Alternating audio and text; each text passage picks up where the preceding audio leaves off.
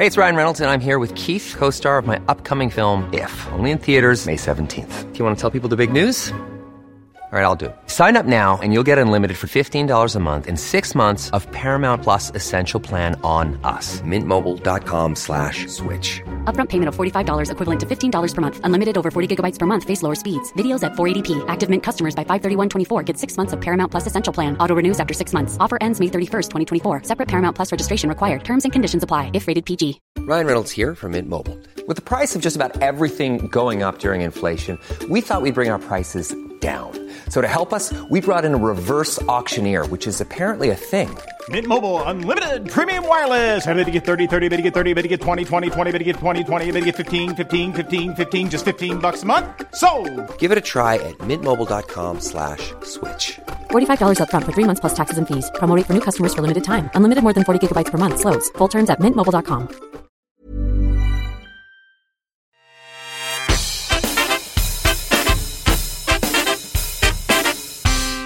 Hello and welcome to Black British Lives Matter, the podcast. I'm Lenny Henry. And I'm Marcus Ryder. Now, this is the podcast where we explore why and how Black British lives matter, acknowledging and dealing with the racism we face, but wanting to go far deeper than that, exploring what it means to be black and British, our culture, our joy and our pain, and building on our book, Black British Lives Matter, available now in all good bookshops. Marcus, tell us what you've been up to and what have we in store today? Well, Lenny, I understand that you've been in Birmingham filming your new ITV drama series, Three Little Birds, about the Windrush generation and when they first came to the UK. While you've been doing that, I met with two amazing people to record a podcast episode on Black British mental health matters. Wallan, I'm just going to overlook the fact that you couldn't wait for me to record that episode. Black mental health is an issue very close to my heart and it's personal for me. So let me know about the episode you recorded without me. I obviously missed you. But I have to confess, it was quite an emotional episode. It also felt really important. 3 black people, including myself, talking about our mental health, our communities, and the struggles of being black in Britain today. Who were the guests? Well, they were, first, I had the award-winning actor, star of stage and screen, David Harewood. David has spoken out before about his own struggles with mental health, hasn't he? Including being sectioned under the Mental Health Act following a psychotic episode after he graduated from drama school. And he talks about it in detail in his recently published memoir, Maybe I Don't Belong Here.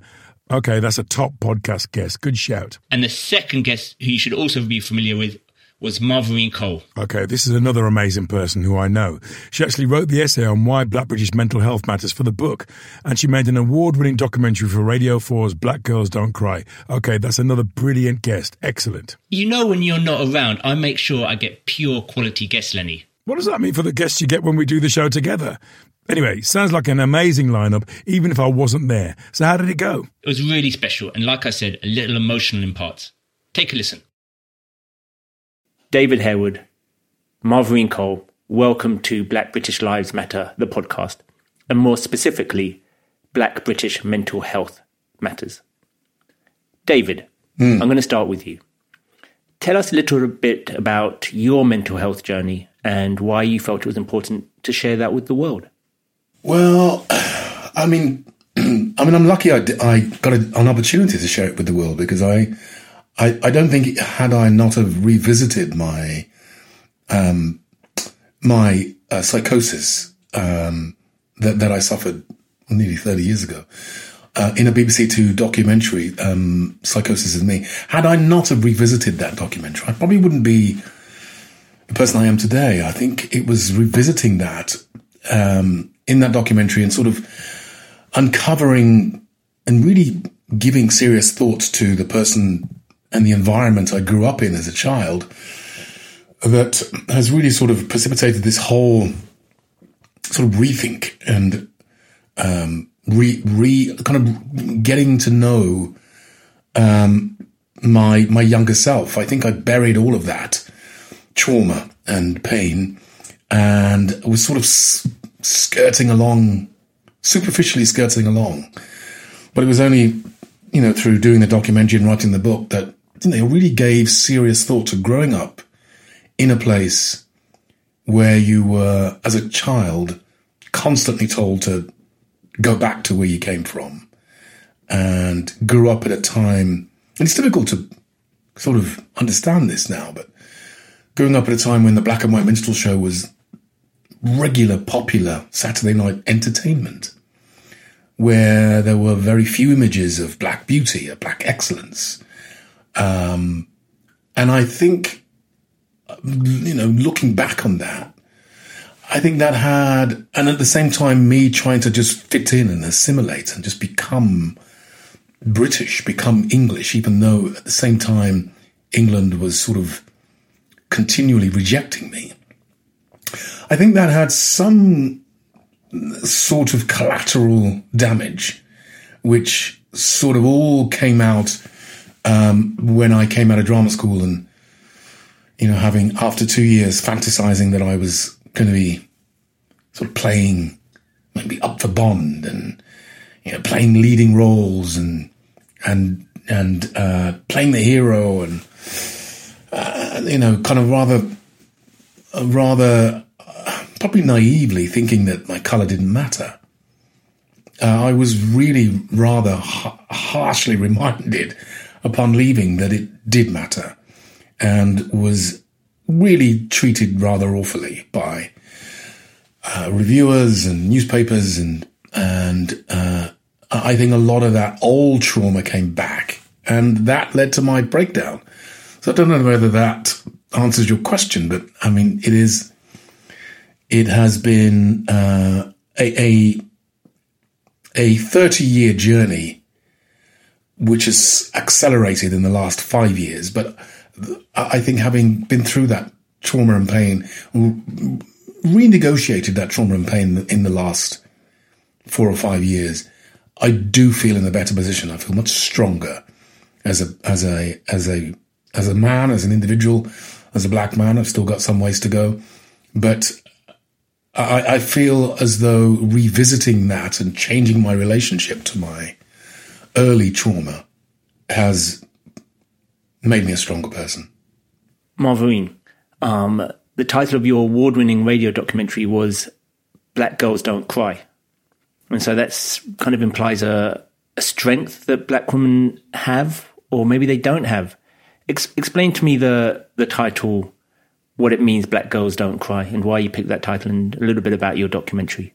For me, the title of that documentary was a really obvious one, because I'd always had a lot of friends through the years go to me, "Oh, Marverine, you're really strong, you're independent, you can get through anything." And then in my early 20s, I had like a culmination of life occurrences. I was seeing somebody who obviously was not right for me, but the breakup of that relationship, sent me into quite a spiral of despair. And I'd not long moved out of the family home where I was with my mum, and I was living my own for the first time.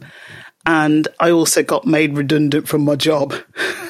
So those three, all kind of this kind of cyclone of happenings, sent me on a track of depression for the first time.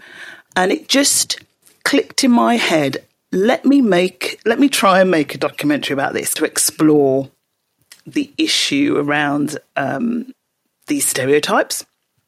Not just strong black woman, sassy, independent, or you're kind of hypersexualized. All these kind of really ridiculous, over the top prejudices about us as black women. I tried to explore that. And also... And do you think these stereotypes directly impact our mental health? Without a doubt. Because, even when I think about, like I say, the fact that lots of my friends go, "Oh, Marvin, you're so strong, you can get over this." That almost in itself, their vision of me in their head has an impact on me and how I react to situations. So when I was really down back in the early noughties, around that cyclone in my life, it was actually really difficult for me to admit to my friends that I'm having a bad time here. I'm crying every night. I'm drinking way too much. And I'm afraid to even admit to you that I'm going through this because you see me as the strongest woman in our pack, in our group of friends. If I crumble, what are you going to do? So I felt like I couldn't really admit it to anybody, let alone myself. And that does have an impact, because if you're holding everything in, you're holding all those feelings in, then obviously there's a time where they're just going to build up and they're just going to burst out like a geyser, and goodness knows what happens. And for me, it took a lot of bravery even to talk to my GP about what I was going through. So I was prescribed, antidepressants. It took a lot to speak to my best friend about what was going on, to get over that hurdle of, shouldn't say anything, gonna handle it all on my own, gonna work it out myself, which is what a lot of black women still do. And you see I've seen some data about, the numbers of not just black women, black people just leaving work, right, because of the effects of racism and the mental health issues that throws up, because of burnout. People are just, those geezers are blowing all over the nation, right? So I want to talk to you both about, because you've just talked about, Marv, about the fact that you didn't talk to friends. And so, David, Marverine, you've both been very open and honest, and, I would use the word brave in talking about the issues that you've had with your mental health. Do you think there's still a stigma when it comes to black people talking about mental health in the black community? I'll go to David first. I think there is, yeah. I think there is massively. Well, there's a stigma around black people, and as Marvin said, of showing signs of vulnerability, weakness. We've got to be strong. Historically, we've had to be the strong one in the pack, and any sign of vulnerability, weakness is seen as somehow, or can be seen, sometimes is seen as sort of letting the side down, as it were, and just what Marverine was saying, that people think she's the strongest person in the pack. There's a similar thing with guys. A lot of black men are terrified of being vulnerable, terrified of showing that side of themselves, because it has historically been seen as a sign of weakness. And yet, since doing my documentary, and since I'm sure Marverine's had the same experience, the amount of black people who stop you in the street and just say, thank you for being honest. Thank you for showing that we're human. Thank you for allowing us to be vulnerable. Because this sort of, people, I'm amazed at how many times people, Caucasian people, I hate to say that term, white people, but white people, how many times they just say, oh, just get over it. Just get over it. Just ignore it. And that is, it's like a death by 1,000 cuts when you're in that office environment, or you're in that environment and people are, whether it's, oh, you got a nice tan today, or, oh, can I touch your hair? And, oh, you look so this, or, oh, you look so, and you sort of just try and ignore it, but you do try and ignore it, but it just starts to eat away at your sense of I don't know what word to use, but it just starts to really piss you off and undermine your sense of what's right and wrong. And even the struggle of even bringing this up is going to bring an avalanche of denialism, an avalanche of sort of, how dare you? And the minute you go into that world, you're just nearly always on a losing wicket, because if they don't have the empathy and sensitivity to understand that it is affecting you, you're certainly not going to convince them of that, because they just don't see it. So it's a very tough place to be. But I know black people have thanked me for opening up, and particularly older black people have thanked me, which has been extraordinary. Because my dad never talked about racism. Even though I asked him to talk about racism, he just would not go there. And I now know that was just partly because he just was just too upset. It was just too upsetting for him to talk about. You know, the racism that I grew up in was bad enough, but getting off the boat in Southampton and, you know, heading up to London and in the 60s and late 50s, they must have experienced some horrendous examples of in-your-face racism that I don't think they would really ever want to revisit. And you know what, David, just talking about your parents coming off the boat, you know, my mum and dad also came from the Caribbean in the 50s to the West Midlands. And what they also brought in coming to the motherland, in inverted commas, was, I'm sure, some absorption of that kind of British stiff upper lip. Absolutely. Right? So, keep your head down, get on with it, no bother quarrel, no bother fuss and fight, right? Which is kind of what my mum always espoused. I mean, her famous quote to us is, keep yourself quiet. At this point, I think it's only responsible for me to point out that even if you might not feel that you're in a safe environment to talk about it publicly in the way that both of you have done in amazing capacities, there is help out there. And I think all of us would, recommend everybody to get help. And, one of the stats which depresses me is, despite the higher prevalence of mental health issues in the Black British community, we are half as likely to actually seek help from medical professionals, less than half. And so I think it's important to tell people that there is help out there and that we do need to seek it, even if it might not be quote unquote safe environment to share that experience within the office or even wider society. We might not feel comfortable in doing that, despite the fact that what the pair of you have done has been absolutely amazing.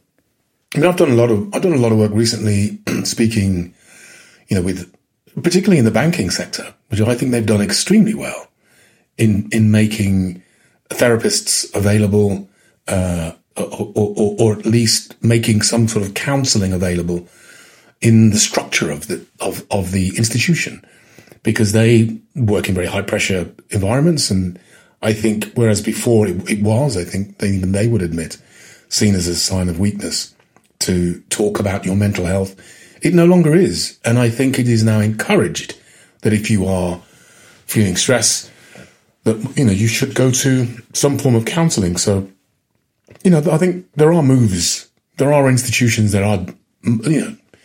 are encouraging people to talk about their mental health. But as you say, if it's just, I can understand that when it's in the community, I mean, there's historically been mistrust with Black people anyway, when it comes to the medical profession or medical professionals. But I would encourage, as you said, Marcus, I would encourage people to, if they can, find qualified people to talk, because the more this stuff builds up, as we can both testify to, the more dangerous it becomes. I agree, totally agree. But even then, there are problems, right? We just saw some data the other day about, majority of Black people facing racism from doctors and nurses in the NHS, which kind of makes me just, my heart just sinks. Hard, isn't it? And it also makes me think, I'm not surprised. But I know that obviously there are a lot of faith networks and churches offer help. Within your congregation. And I know that in the educational sector, particularly around higher education, further education, there is a support network, where you can get counselling if you need it, if you're feeling, burnt out under pressure. But I also kind of want to wave the flag for anyone who feels they can approach their own therapist. Obviously, it means you've got to stump up cash, but there is the British, African and Asian Therapy Network, Barton, BAAA. That's where I got my therapist from. Brilliant. my therapist is from Barton as well. And I mentioned them in the documentary. It's worth, if anybody's thinking, actually, I want to find someone, from the same background as me. It's not the silver bullet. It can't always be the silver bullet, because I've heard of cases where people have gone, I've sat down, I'm a black man, I've sat there with a man of Jamaican heritage as well, and we just didn't click. For me, it worked, but that's a great network as well of super qualified professionals who are more than ready to help as well. Because interestingly, even though your big corporate institutions are offering access to therapists, I wonder how many therapists with cultural sensitivities are able to be accessed within those networks. It's a very good point. And the only reason the other reason I'll bring that up, I suppose, is because I've spoken, I've been working in higher education for the last 5-6 years. And some students have said to me, I would have really liked to speak to a black or an Asian therapist myself as a student of ethnic minority. I wanted to speak to someone from the same background as me because I felt that a white therapist, a counsellor, did not understand me. So there's and that's the same goes for, when I was at drama school, nobody mentioned colour when I was at drama school. That was 30 years ago. But now drama schools are really taking that on board and bringing in black directors, black playwrights, discussing issues of culture and colour and creed. And that's a positive sign, because unlike, as I said, when I was there, it was sort of just kind of swept under the carpet. I had no reference point, but that's changed. Hey, it's Ryan Reynolds, and I'm here with Keith, co-star of my upcoming film, If, only in theaters May 17th. Do you want to tell people the big news?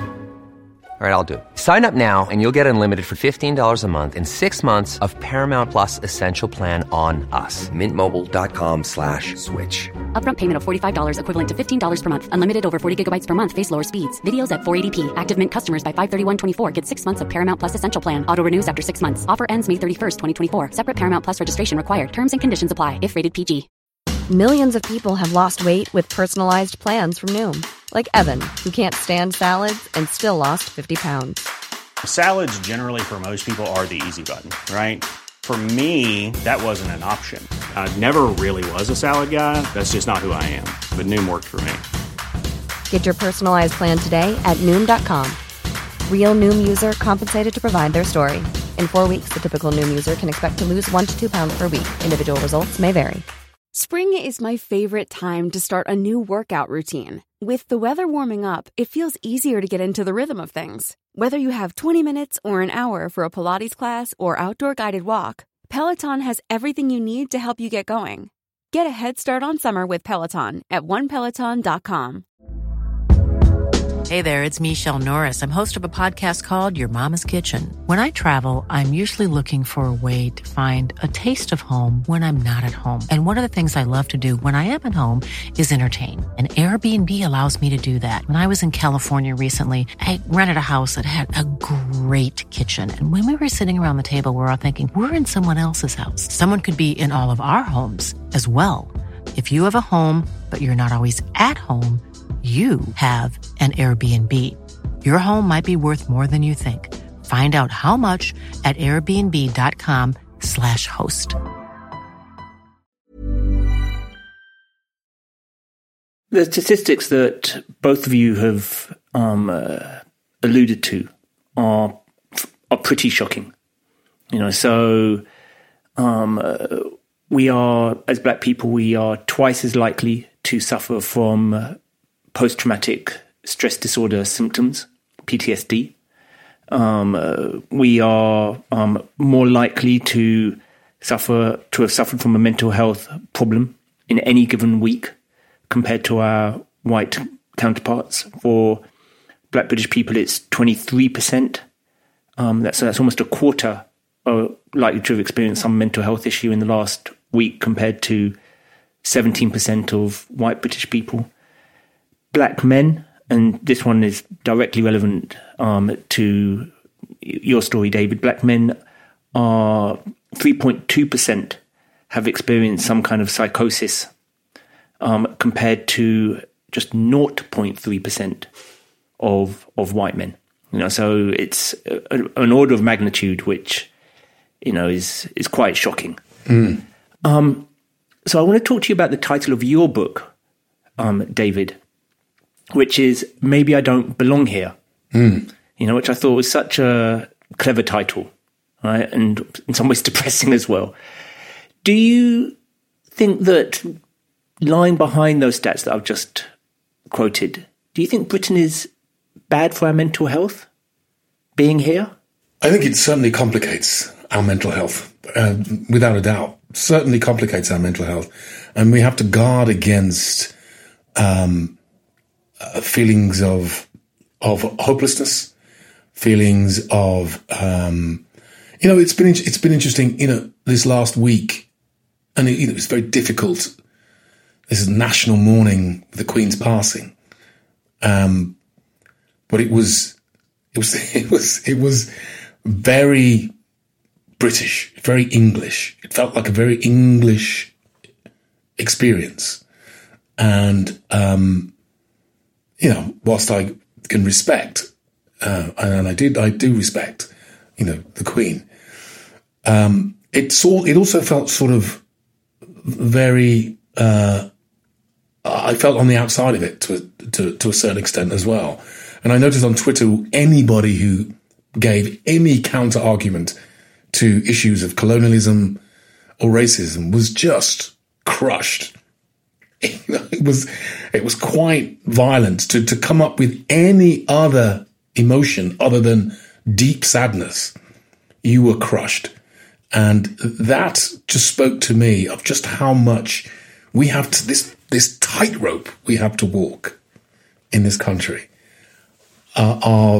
which it's historically, my therapist, rather than I call it in the book, I call it, it's a white space. We're very much in a white space. And if you kind of stand up, or if you have, counter arguments, or if you see things another way, you're going to find it tough. You're going to find it very difficult. So the impetus to conform, the pressure to conform, the pressure to assimilate, the pressure to see life through the majority's eyes is enormous. Enormous. I've spent 10 years in America, doing extremely well in America. And I've come back to England, and it's been slow. It's been really slow. And I've had to really guard against letting the pace of progress undermine my mental health. It's not me, it's the system. But I could very easily just start saying to myself, maybe I'm just not good enough. Maybe I'm just not, maybe it's over for me. Maybe I'm not that. And you go down that road, it's a spiral. If I get off the plane in LA right now, boom, boom, boom, boom, and things are happening. You feel hopeful. You feel seen.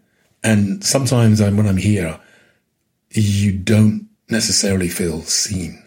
Marv, this is a podcast, so people can't see you at home, but you have your expressions. You have been nodding frantically. Yes. You've been, I can see that you have, what David has just said has stirred up a lot in you. So please respond orally. Yeah, absolutely.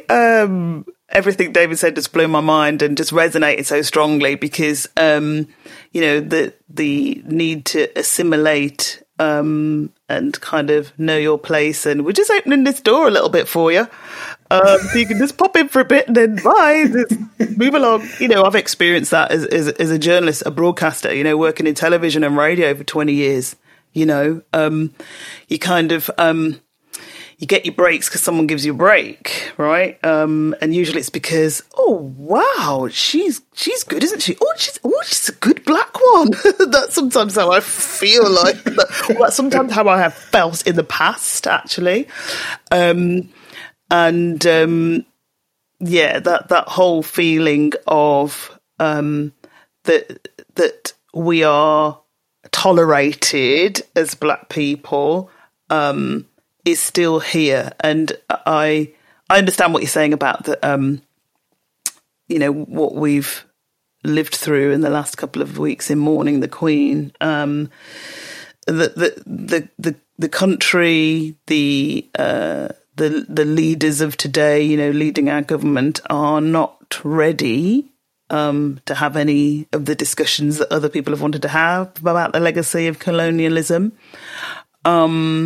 And also, we're in a situation at the moment that has been around since Brexit, I'd say, in that a real strengthening and maybe tightening of the influence and power of right-wing media, which I think adds to this whole feeling of hostilities. And so it is really difficult to exist in these spaces of media and creativity and be authentic, but not be too authentic, right? Right. We want you to be your... Still got a code switch, That's never going away. We want you to be your authentic self as long as it doesn't challenge me. Yeah. That's right. Too much. Yeah. David, I wanted to talk to you about something you talk about in your book, which is about the fact that you later found out, I think it's in your book, that you later found out that you were oversubscribed the medication. And in your medical notes, there are racial stereotypes which are jotted down in your medical notes as well. Yeah. So I'd just be curious if you could explain that and how it made you feel when you found out about that. So when I gave my my book to the consultant who was in my documentary, who she's a senior doctor in the in Birmingham, working in the mental health sector, and she said, after reading it, she said, well, first of all, I had to tell you, do you understand you were given three times the sort of normal dose of sedatives? I said, no. I said, but I knew at the time I was knocked out. And I wondered why that was. And she also said, you're also referred to as a large black man several times throughout my book. Not David, not patient, Mr. Harewood, large black man. And when I started talking about this, I was contacted by several mental health practitioners who work in the sector who said that is standard practice, that most particularly black men who enter the mental health system, if predominantly the staff are made up predominantly of white nurses, there is an element of fear that grips them. And it is sort of standard practice to just up the dosage, to sedate, to knock people out. It isn't necessarily there's no medical benefit whatsoever. It's just to sedate them, because there's this fear of large, potentially violent black males. And this has been rife, and I've even had people tell me that this is fact. And it's I think the book sort of threw a grenade into that question. And I was on a similar podcast at the start of last year where the senior nurses were saying we have to address this issue because it does happen. And when people are sectioned, there is a predominantly very few senior nurses of colour who can be a buffer, be there to sort of give orders, be there to act as some sort of authority. They're normally the people, the nurses or the people doing the restraining. They're not necessarily the people doing the prescribing. So there needs to be a sort of rebalancing of that, because I was extremely lucky going into them. I was extremely lucky that I came out of the, out of the system. But black people do get trapped in the system, and being sectioned is a really traumatic experience. And if you are racialized in that setting, it can be very, very dangerous and very, very explosive. And people have died being medicated, being forcibly medicated in that situation. So, I wasn't aware of that until I started really investigating my medical records. And I think me saying it has sort of sent a bit of a shockwaves through the sector, because people now know that it is happening and it shouldn't be happening. And the stats, so obviously before I was preparing before this podcast, I was preparing and doing my little bit of research, and the stats again are shocking in this area and support everything that you're saying. So, Black British people are 4 times more likely to be sectioned.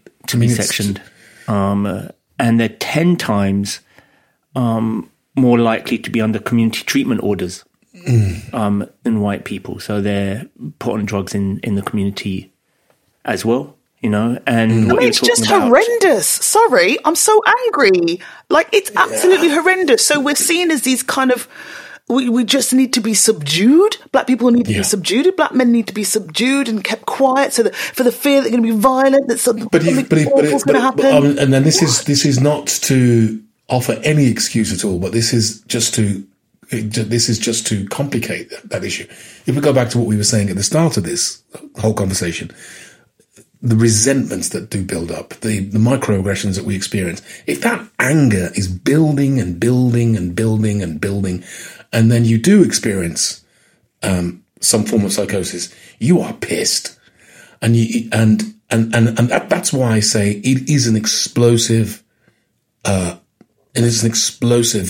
area, because when you do let yourself go, as I have done, luckily I'm an entertainer, so most of mine came out in joking and playing and other forms of sort of assistance, help. If you are pissed, that could be a very explosive concoction. But surely when that happens, and I completely understand the complicated nature that you're describing, we need to be treated with love.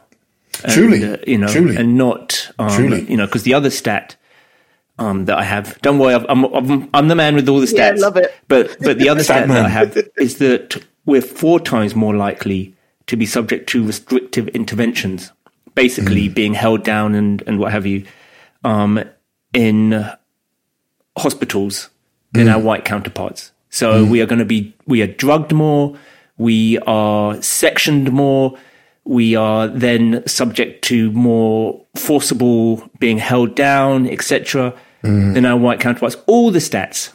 And it is a complicated picture, but, it's a very depressing, complicated picture. The issue of criminalization and mental health is also a major issue in this country. As you said, we should be treated with love, but the amount of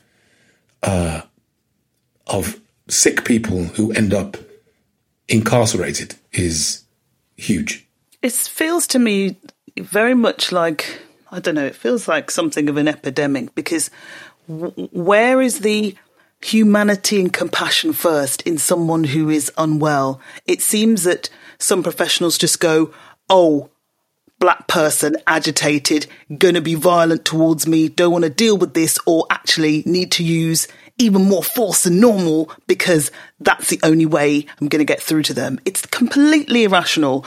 And it does make me really angry that no one can just look at a fellow human being made of blood and bones and, skin and just go, you're a fellow human. I need to help you. Let me help you in the best way I can, not restrict, over drug, send to the police or it's so frustrating. I mean, I personally find it incredibly hard to cry. I don't. It's something which just doesn't come naturally to me, and I'm well aware that it's not that healthy. In not being able to express my emotions in that way. I'm curious. We're coming to an end of the podcast. Both of you, if you'd been able to give advice, David, when you were at drama school, so before your mental health episode, Marverine, before what you describe as your mental health episode as well in the early noughties, what advice would you give your younger self? What would you, Marv first. That's a really difficult question. Because as a young girl, I was shy, but also I did have a tiny little nugget of innate inner confidence. And I guess I would probably say try and be less shy, try and open up more.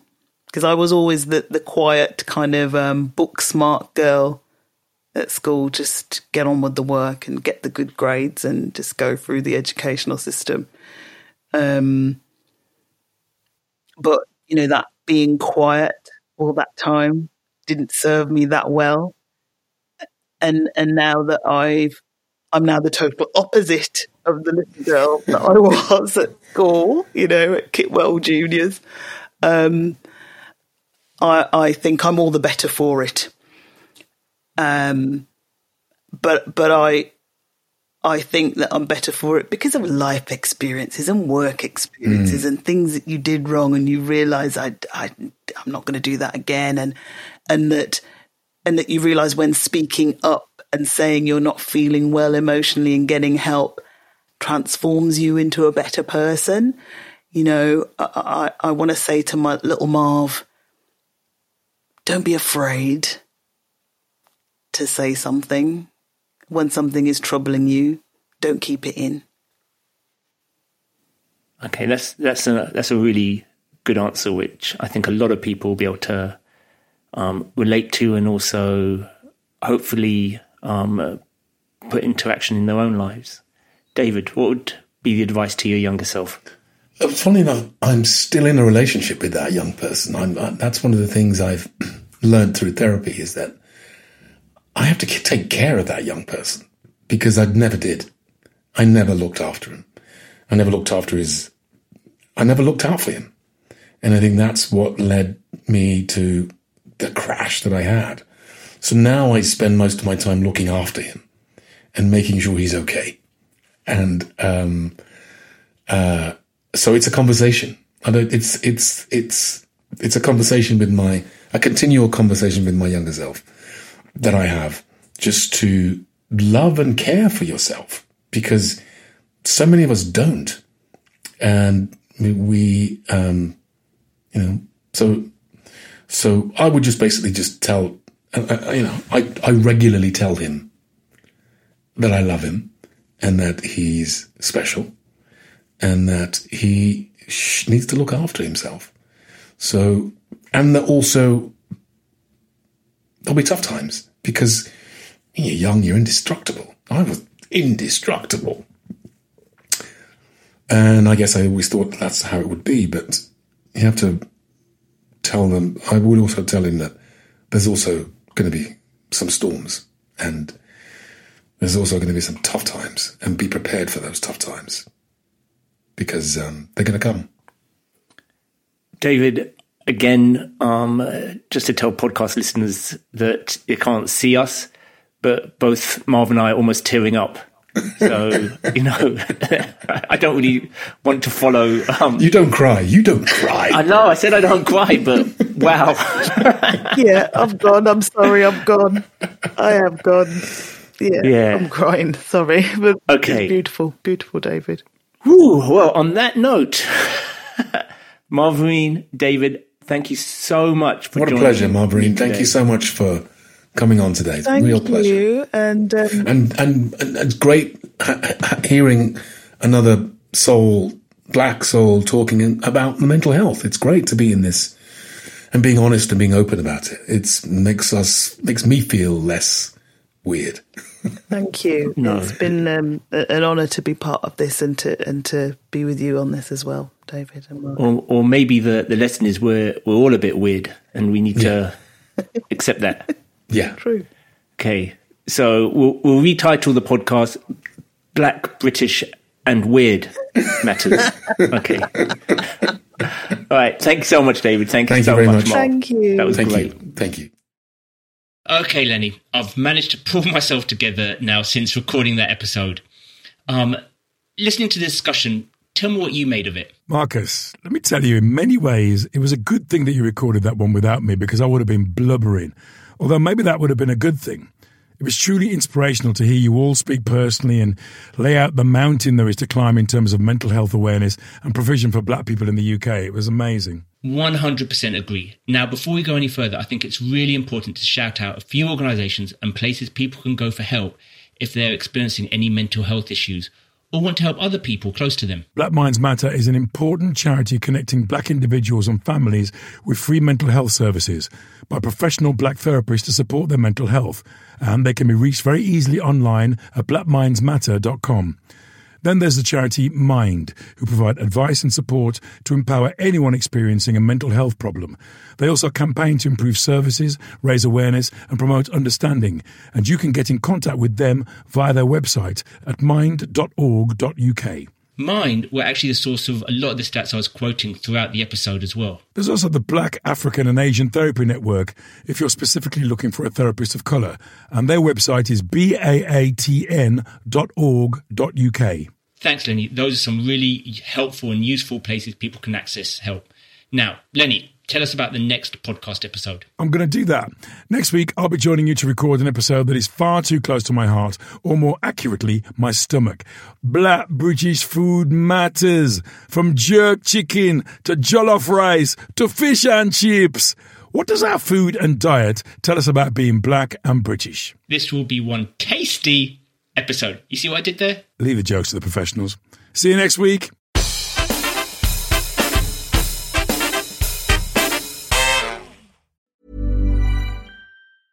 Planning for your next trip? Elevate your travel style with Quince. Quince has all the jet-setting essentials you'll want for your next getaway, like European linen, premium luggage options, buttery soft Italian leather bags, and so much more. And is all priced at 50 to 80% less than similar brands. Plus, Quince only works with factories that use safe and ethical manufacturing practices. Pack your bags with high-quality essentials you'll be wearing for vacations to come with Quince. Go to quince.com/pack for free shipping and 365-day returns. Hey, folks, I'm Mark Maron from the WTF Podcast, and this episode is brought to you by Kleenex Ultra Soft Tissues, your ally to help tackle your allergy symptoms this season. I love the change of seasons, but nobody loves pollen and all those other things floating in the air that make you sneeze during this nice weather. Kleenex Ultra Soft Tissues are hypoallergenic and allergist approved, so fight back against watery eyes and runny noses without worrying about irritating your skin. For this allergy season, grab Kleenex and face allergies head on.